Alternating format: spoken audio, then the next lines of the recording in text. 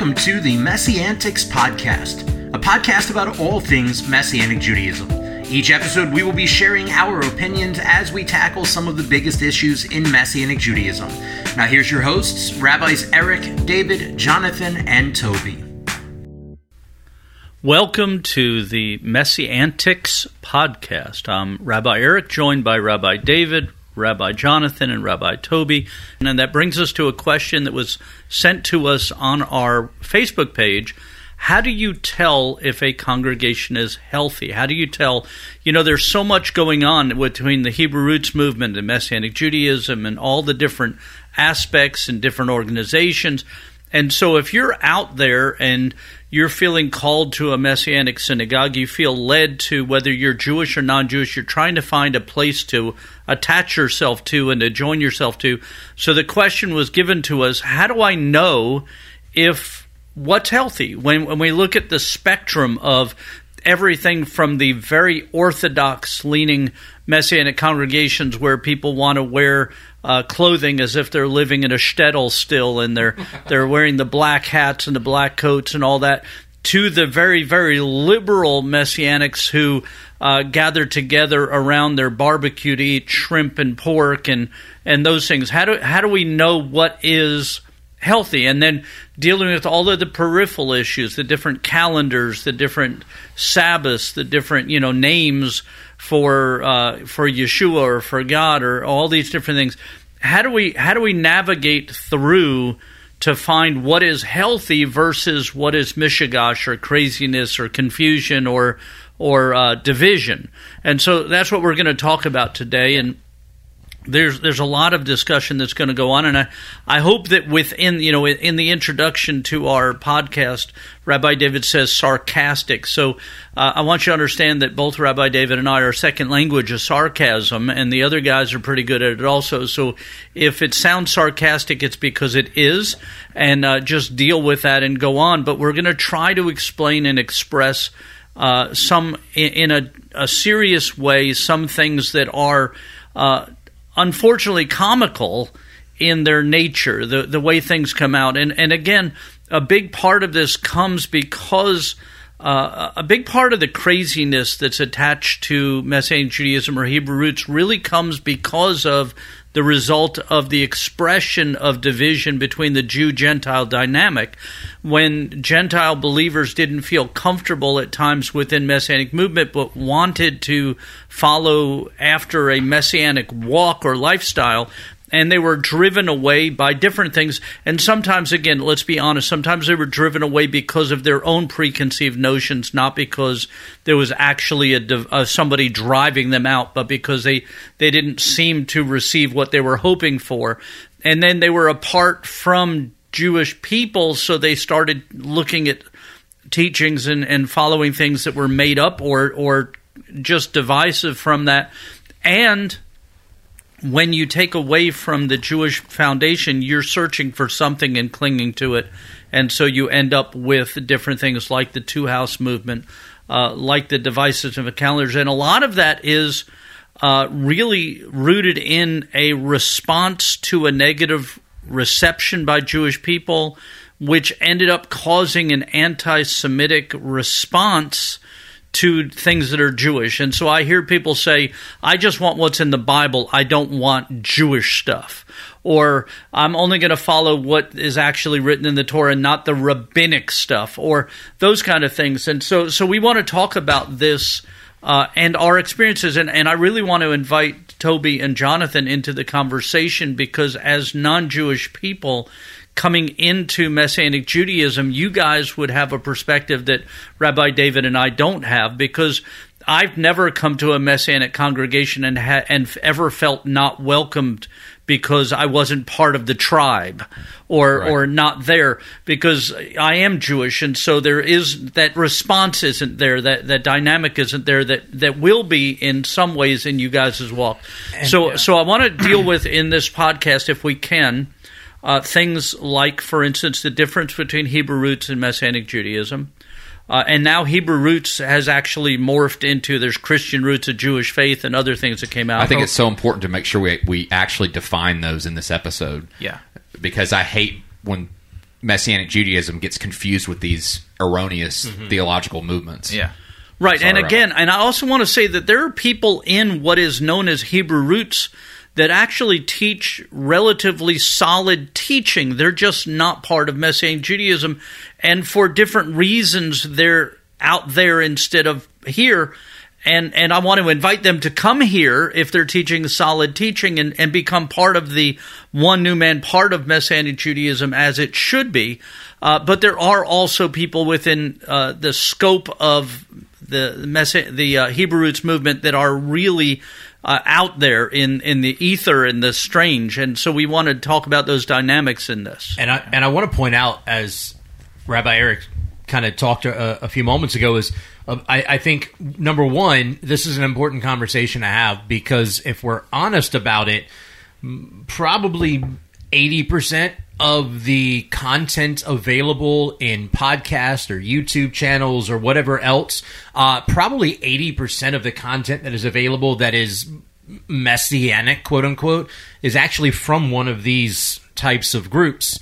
And a big part of the reason why so many people, I think, flock to that goes back to what we talked about last time, or the last two episodes, the idea of one new man, and there being those of the nations that God calls into Messianic Judaism that feel like they're being pushed away. And Hebrew Roots has amazing technology. Yeah. I mean, when you look online, they unfortunately have better videos than we do. They have better technology, better all the graphics and all the pop in their videos, so it seems very inviting and very exciting. And when you feel called to something, like if you're not born Jewish and you feel called to Messianic Judaism and you don't feel like that calling, that in that calling you find validation in an authentic Messianic Jewish congregation, you feel like you're second class or being pushed aside or whatever else, or you're just an afterthought, then the natural human process is to go to find where you can find that validation, and you'll find it in these other venues and avenues, and I think that's why it's so important that we have this conversation. And again, real or implied lack of validation. Yeah, I think as we get started, before we really get the grindstones rolling, I do want to acknowledge that almost everyone I meet, regardless of what circle they're in, more Orthodox, more Hebrew roots, whatever, all of them tend to be people who are genuinely seeking out what to do before God. So before, I don't want anyone. We don't want anyone to think this is going to be a bash fest, right? And in this podcast, and in all of our podcasts, we're not going to call people's names out and bash people. Yeah. Right. That's not what we do. We're trying to instruct, and there are. Mom said if you didn't have anything nice to say, don't say anything at all. So there's going to be some times where we're going to talk about context and content, but we're not going to be bashing people. Yeah. And I will say something I like to say to people because a lot of times, and I guess, do we want to start with Hebrew roots? That's probably the easiest one to tackle. Yeah. What do you? First? That's fine. Okay. One of the things that I see constantly, often, it's like a characteristic in Hebrew roots is it's in everyone's bio or description of who they are.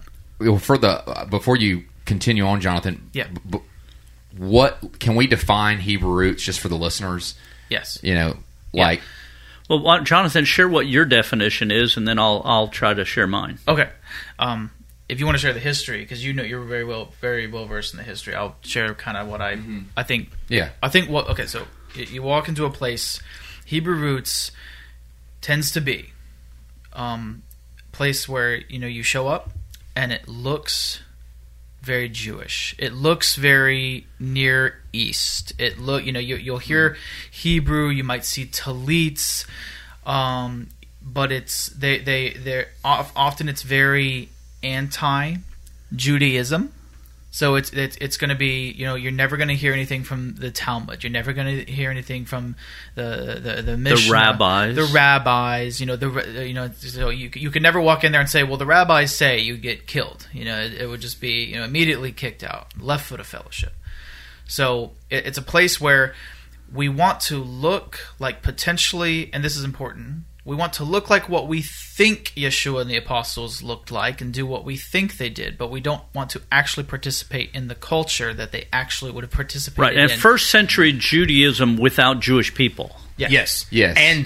And because it's without the Jewish people, it's without the context with Judaism. It's and the prophetic Jewish importance context. and the prophetic importance of the Jewish people. And so when you try to have for lack of a better way of wording it, I'm going to revert back to sarcasm. But when you try to have Jewish flavor without any Jewish context or Jewish people involved, what you end up with is something that looks Jewish from the outside, but generally is very offensive to Jewish people on the inside. It's like near beer. It has some of the flavor of beer, but none of the O'Doul's non-alcoholic beer, right? Or decaffeinated coffee. It's coffee without power, right? So it's true that is really good, and so that's really and again, please understand me because I have dear friends that are in the Hebrew Roots movement. Likewise, and I'm not mocking them. I'm just inviting them to become part of and understand that we understand that the history that brought about the Hebrew Roots movement was largely a history of rejection by the Messianic Jewish movement, or at least a felt rejection by the Messianic Jewish movement. And as somebody who's been in the Messianic Jewish movement for a long time, I understand how that could respond because the early Messianic Jewish movement, the 60s and 70s and into the 80s, was really a battle to identify ourselves, to find our own footing, to find out how do we do this, to find out how do we hold on to our Judaism while walking in a faith in Yeshua, how we become that, and understanding that we were just figuring out where Torah fit into our lives and where kosher. I can tell you that when I became debating whether or not it does, because that debate has very much been a part of the history of Messianic Judaism. Yeah, when I joined myself into a Messianic Jewish congregation in Mobile, the very first Oneg Shabbat that we had, as I became the leader of that congregation, we gathered at one of the congregants' house for a barbecue, and there was pork sausage and shrimp and all that, because that congregation was still just figuring out how we as Jewish believers walk our faith and grace with a observance. What is that? How does that work? So while the Jewish people were just trying to figure out how do we do this, there was also an influx of non-Jewish people saying, how do we do this? And the answer wasn't there yet, largely. And so it caused a division, and that division ended up where we had a lot of non-Jewish believers who wanted to understand the feasts and festivals and how that fit into their life, that wanted to understand what Shabbat was, that wanted to understand what Torah was and all that, but there wasn't a home for them yet. And unfortunately, and at least they felt like there wasn't a home, and that wasn't a home not because the Jewish people wouldn't welcome them, but because they were getting on their own life raft at the time and trying to get their own life preserver on and trying to do all that. And, you have to save yourself before you can save other people, and all that was going on. So rejection was felt, even if it wasn't necessarily meant to some. And so we ended up with the Jewish Roots movement, which was Judaism without Jewish leadership, and all that came onto that. And then from that, you ended up with groups of people who said, I want to have, we don't have Jewish people here in our midst, so how do we get Jewish people here? Well, if Jewish people won't come from Messianic Judaism or Judaism into Hebrew Roots, then we'll have to manufacture a Judaism. And they did that through what became the two-house movement, where they said, if you believe that you are called to Messianic Judaism or to Hebrew Roots, then you must be a descendant of the lost tribes. And as such, you are the influx of Jewishness into our Hebrew Roots movement. You are the Hebrew of the Hebrew Roots movement. And so now that you're called, you have to identify as such. So decide, pray and seek the Lord until you know what tribe of Israel you're from, and then start proclaiming that tribe. And so all that went on through that. And again, I know the history, and the history is there, that this is a result of hurt feelings, of rejection, and all those things. And some of it was real, some of it was damaging, some of it was purposeful in that, I can't help you now. I'm trying to get my own life vest done. I'm trying to get myself saved. I'm not going to be lost in the storm because I'm trying to save you. But that nonetheless still leaves people who are saying, I wanted to be with you, but you pushed me onto another lifeboat. And so it began that way. For me, in my experience with Hebrew roots, and by the way, I think Jonathan did a great explanation of that. And in my experience with people who were Hebrew roots, of course, I think it's absolutely possible and probably true. There are places where you have non-Jews who are truly called to the Messianic movement, and they might be in a fellowship or a home, whether it's a home fellowship or something, where there's no Jewish people. I mean, there are areas of our country, the United States, where there's not a lot of Jewish people, but it's not just the lack of Jewish people necessarily in the group. It's the lack of regard for the prophetic significance of the Jewish people, which Yeshua said, the Jewish religious leadership, you won't see me until you say. So if Yeshua says, you won't see me until you say, then that means it's that the salvation of the Jewish people is important. The land of Israel itself prophetically is important. But in Hebrew roots, there is just no regard for that. Well, Rabbi Eric said it. They're trying.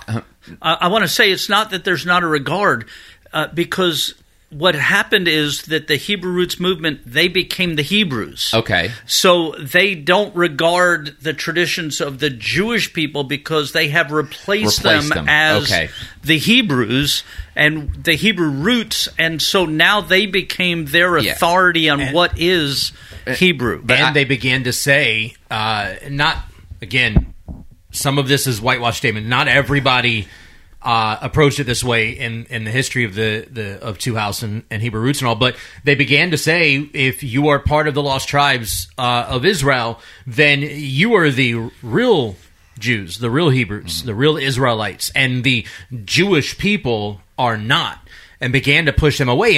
And in my estimation, in a lot of ways, what the Two House movement became, for lack of a better way of wording, a bastardized form of replacement theology, in which they said, we want all of the Jewish stuff. Right, like when replacement theology developed, they said we want the Jewish Messiah, and we want the Jewish Word of God, but we don't want the Jewish people, right? And we don't want any of the Jewish traditions and lifestyle and practice. But with the Two House movement, Hebrew roots movement, what ended up happening is they said, because we're the real Jews, we're the real Israel, and those Jews are fake Jews. They were trumped up by whoever. They're not the real Jews. So they said we want the Jewish Messiah, and we want all the Jewish stuff and the practice and everything, but we don't want the Jewish people, and we're going to tell you how the Jewish people did it all wrong for the last 4,000 years, and we're going to correct it, which kind of leads to the calendars and all the different things that exist. That's where we end up with. And again, please understand that we understand that much of this error comes from hurt, from betrayal, from rejection, from those things, and grasping for something that they can hold on to that becomes their foundation. Yeah. And so, again, it's our failure as the Messianic Jewish movement not welcoming people in the way we should have that caused much of this.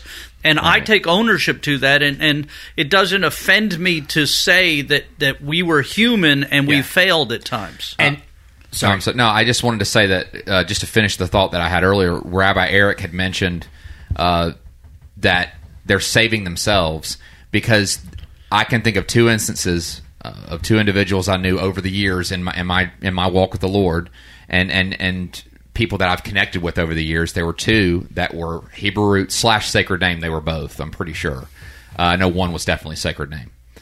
And no, again, they wanted the Jewish stuff, no regard for the culture and the people, and there was in them inherently this self-righteousness, and there was zero. Never talked about grace, never talked about that, and. Interestingly enough, how is it that oftentimes people who get caught up, oftentimes, I'm not painting with a wide brush, but how is it that oftentimes, which both these people this happened, oftentimes the path leads to renouncing Yeshua. Yeah. And that's what often the sacred name Hebrew roots. For some reason, it seems like it's a slippery slope to this eventual. Well, now I'm either just Judaism or I just completely, leave. Yeah. Let me touch on that a bit, just because it's what I was talking about in the very beginning before we described Hebrew roots. It's a characteristic that follows with, and it's a dangerous characteristic that follows with a lot of these like Hebrew roots and off branches of said thing.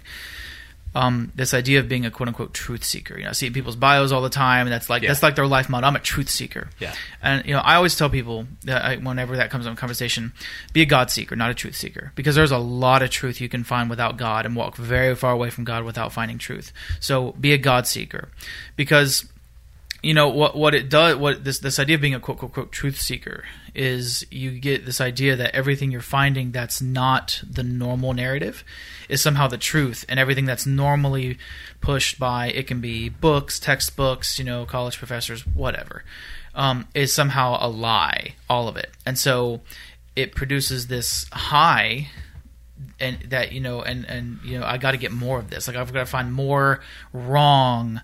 I got to find out why the world is more wrong than I am. And so they continue to, and that's what that often is why. Okay, well, the Hallel 2 calendar, that can't be, because that's the normal calendar. So it's got to be something offshoot, hidden. And what it really is just Gnostic heresy that's continued to kind of trickle down. And what happens is when Scripture becomes and God becomes less than your goal, your primary, and that God's people, because God said the Jews were supposed to be the ones that were to preserve the oracles of God. Right. So that's important to know. The New Testament says the Jews were there to preserve the oracles of God. They were the ones that were supposed to teach these things. So if the Jewish people that are believers in Yeshua seem to reject you, or you feel rejected and you go off by yourself, then you become a replacement to them.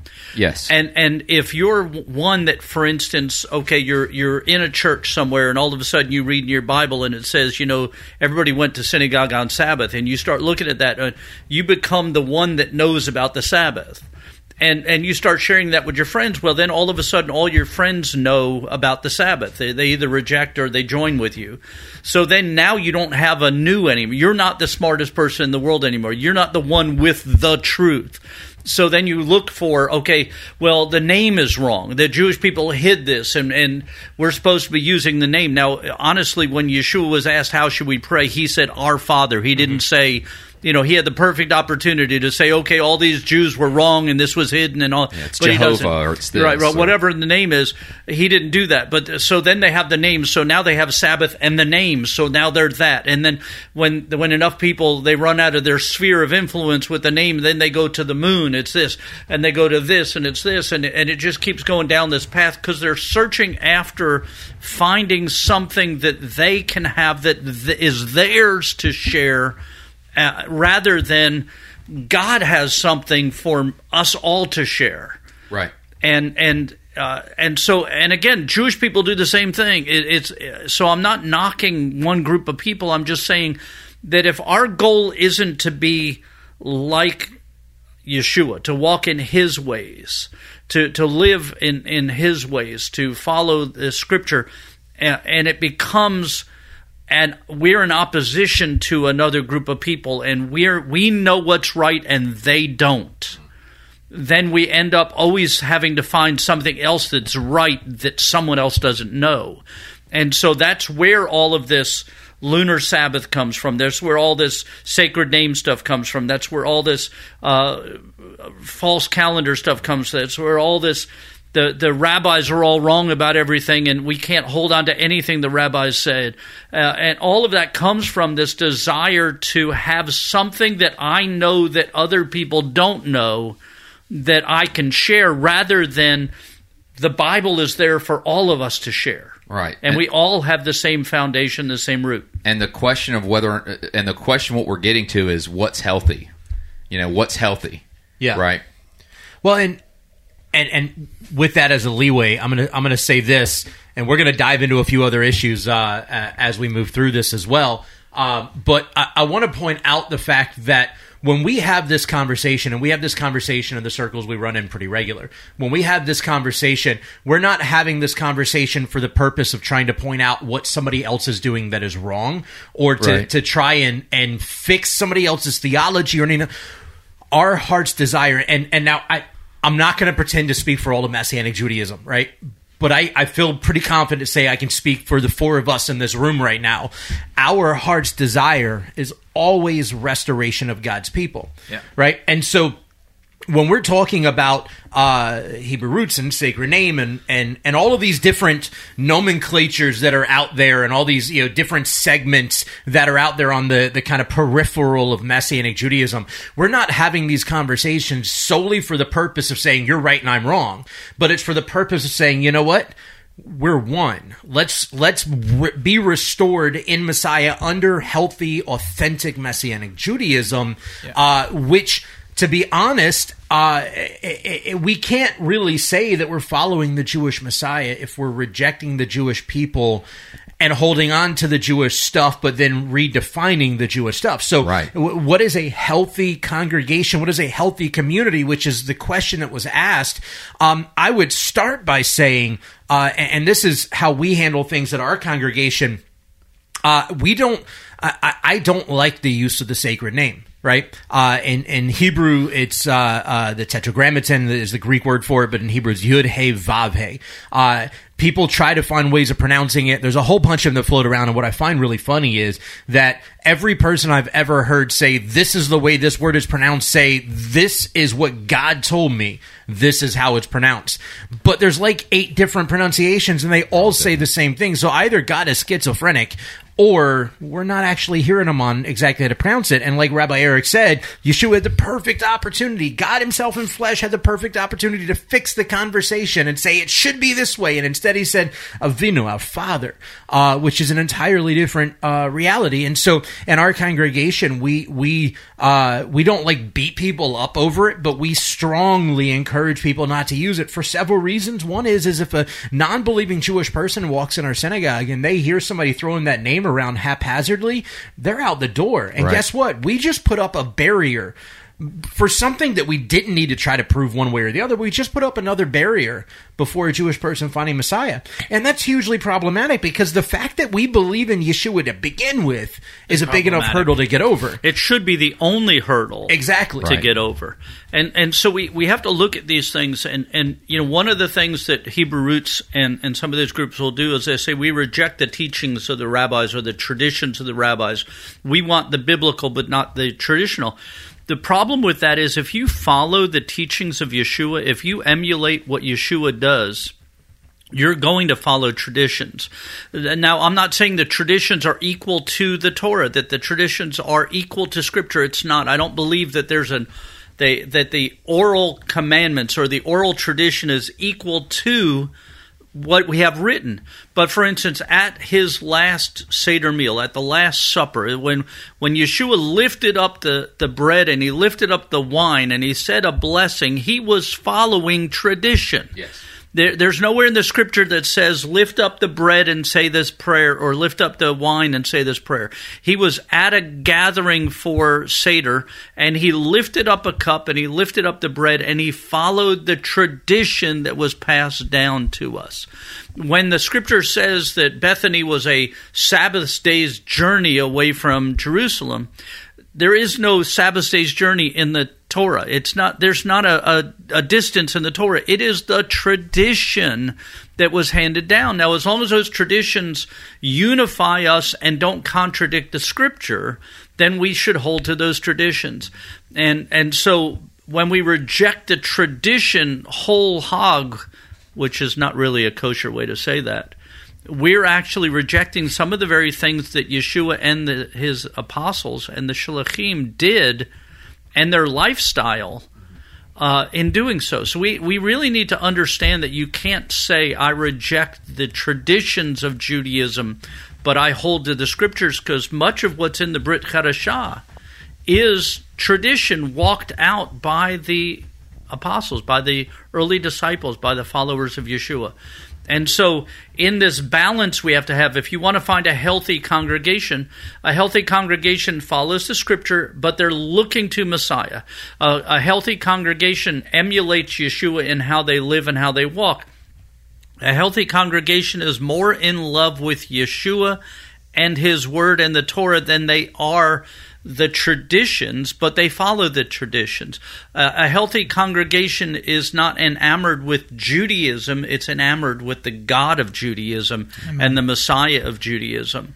A healthy congregation will follow the examples of Yeshua. For instance, a healthy congregation won't just use the sacred name all over the place because we don't have an example of Yeshua and his Talmudim doing that.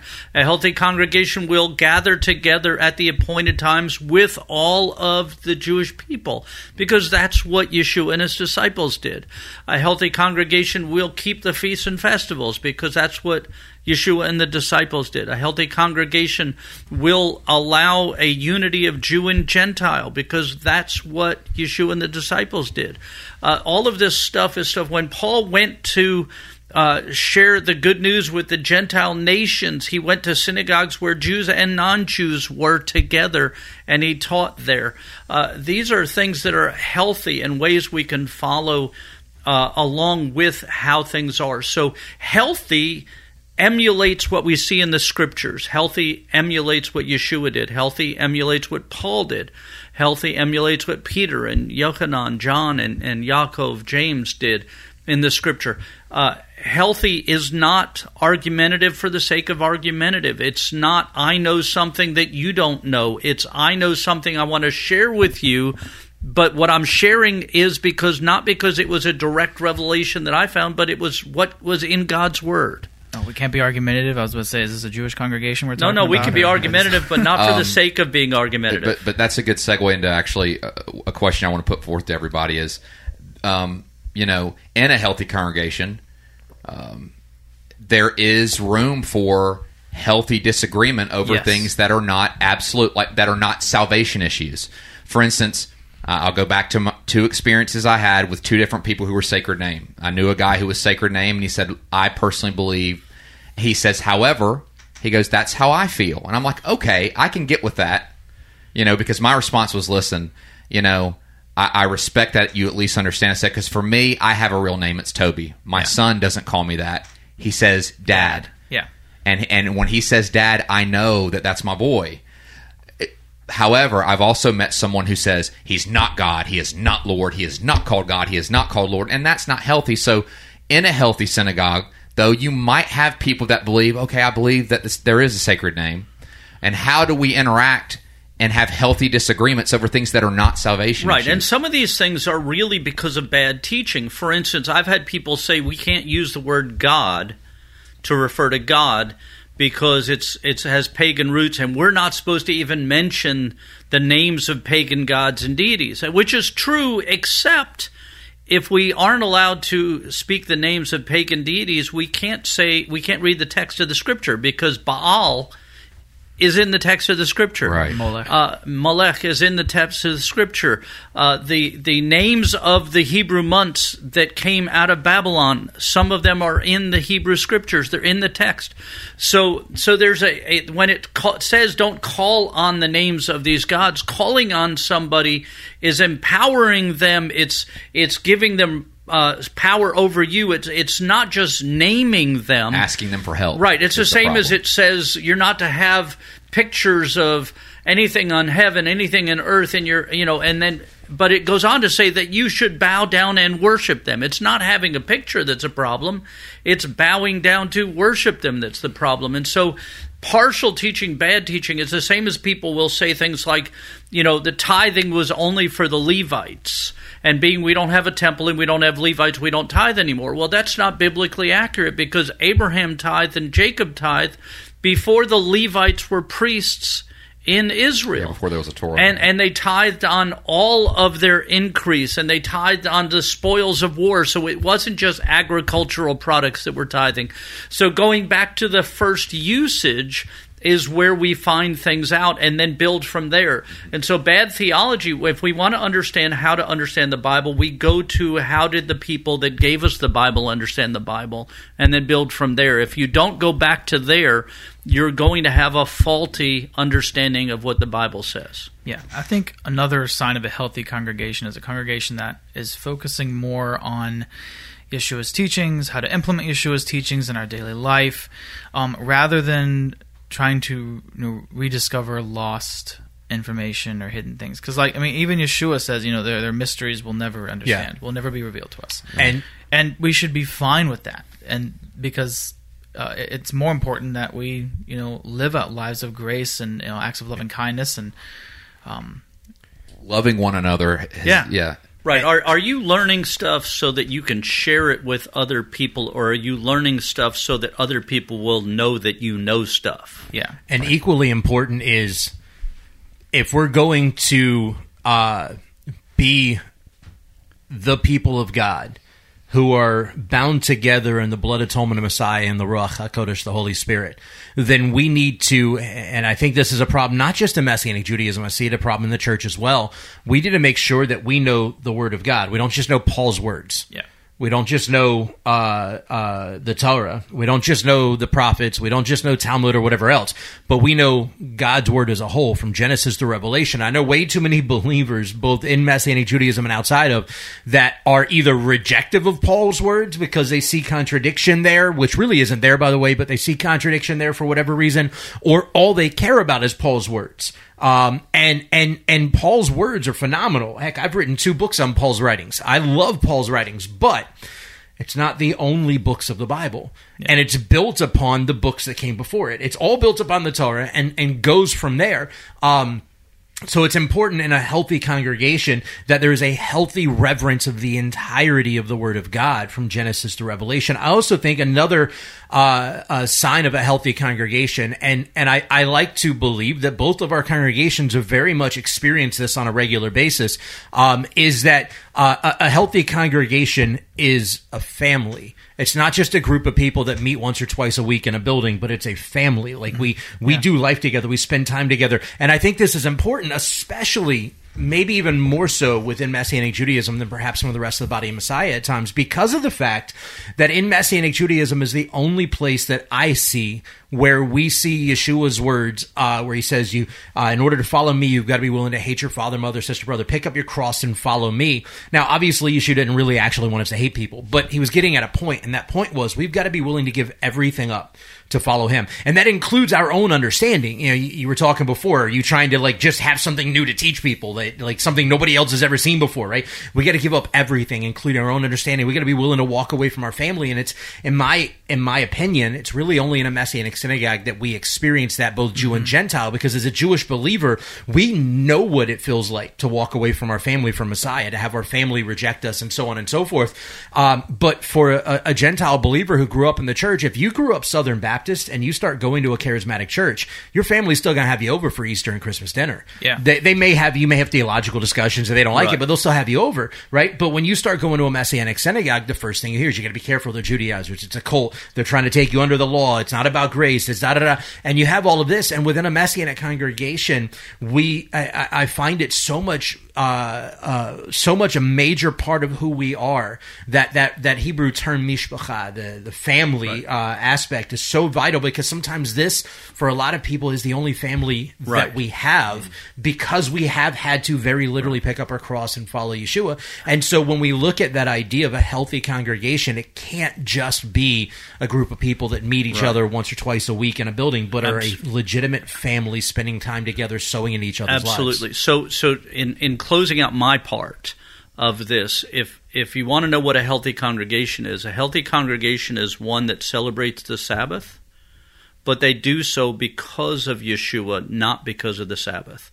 They celebrate the feasts and festivals, but they do so honoring Yeshua and loving one another, not just because they're right and other people are wrong. They have Hebrew in their service, but it's not so they can demonstrate they know Hebrew, but they can be in unity with the Jewish people, with the history of the Jewish people, with the history of the people of the Bible, who loved God and loved their neighbor, who everything that we do, it's got to be if we're going to be healthy, the focus has got to be on God, and it has to be on Yeshua, and it has to be on His people as a unity. And everything, if you're doing something that you're doing to separate you from other people, I'm not talking about from worldliness, but if you're doing it as a distinctive, we're different than them because we do this, then I think there's an unhealthiness involved in that. I think that's a good point. I think a healthy congregation, Messianic congregation, also has a favorable view towards the church. Mm-hmm. Mm-hmm. You know? Yep. Yeah. Yes. Yeah, very much so. And I think it's important, you were just saying, Rabbi Eric, all the things that a healthy congregation should do, right? For instance, Hebrew should be a part of our liturgy. Traditional Jewish liturgy should be a part of our services. And it's a beautiful reality. And it's a part, for us at CMC, we talk about it all the time. This is what worship was in Yeshua's day. So when we're trying to emulate Yeshua, we are emulating him by using the same mode of worship that he would have. And so, and with that comes two realities. One is, if you're going to use the Hebrew, a healthy Messianic congregation strives for proper enunciation, right? And because it can be offensive to Jewish people coming in to hear the gospel, to hear poor Hebrew spoken. And then the other side of it is, all of this that we're talking about what a healthy congregation should be, must be rooted in the idea of we are striving to know why we do what we do, and that why should always be a central focus on Yeshua. Always.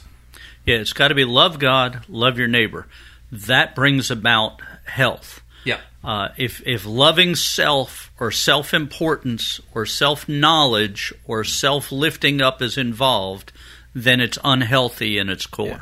And I think Toby had a great point, is that there is a love and a non-demonization of the church will imply a healthy community. Saying that doesn't mean that we agree with everything in the church, just like we have to have a love for the synagogue, but we don't necessarily agree with everything that's in the synagogue, or the fact that in the traditional synagogue they don't accept Yeshua. Yeah, right. It's an honor without a full acceptance of everything. Yeah, and but there's I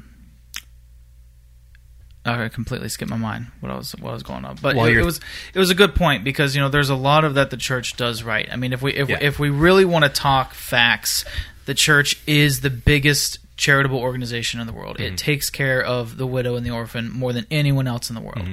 Mm-hmm. The healthiest Messianic congregations I know, they are very involved with their local churches. They have a voice within local churches. Churches invite them to talk about Passover and the feasts, and the Jewishness of Jesus, of Yeshua, which is a huge. I mean, that within just the past 20 years, even in modern scholarship, that is one of the biggest turnarounds and biggest spearheads for our movement. Is that people always kind of like knew intellectually, Yeshua's Jewish, like that was always kind of acknowledged, but never embraced.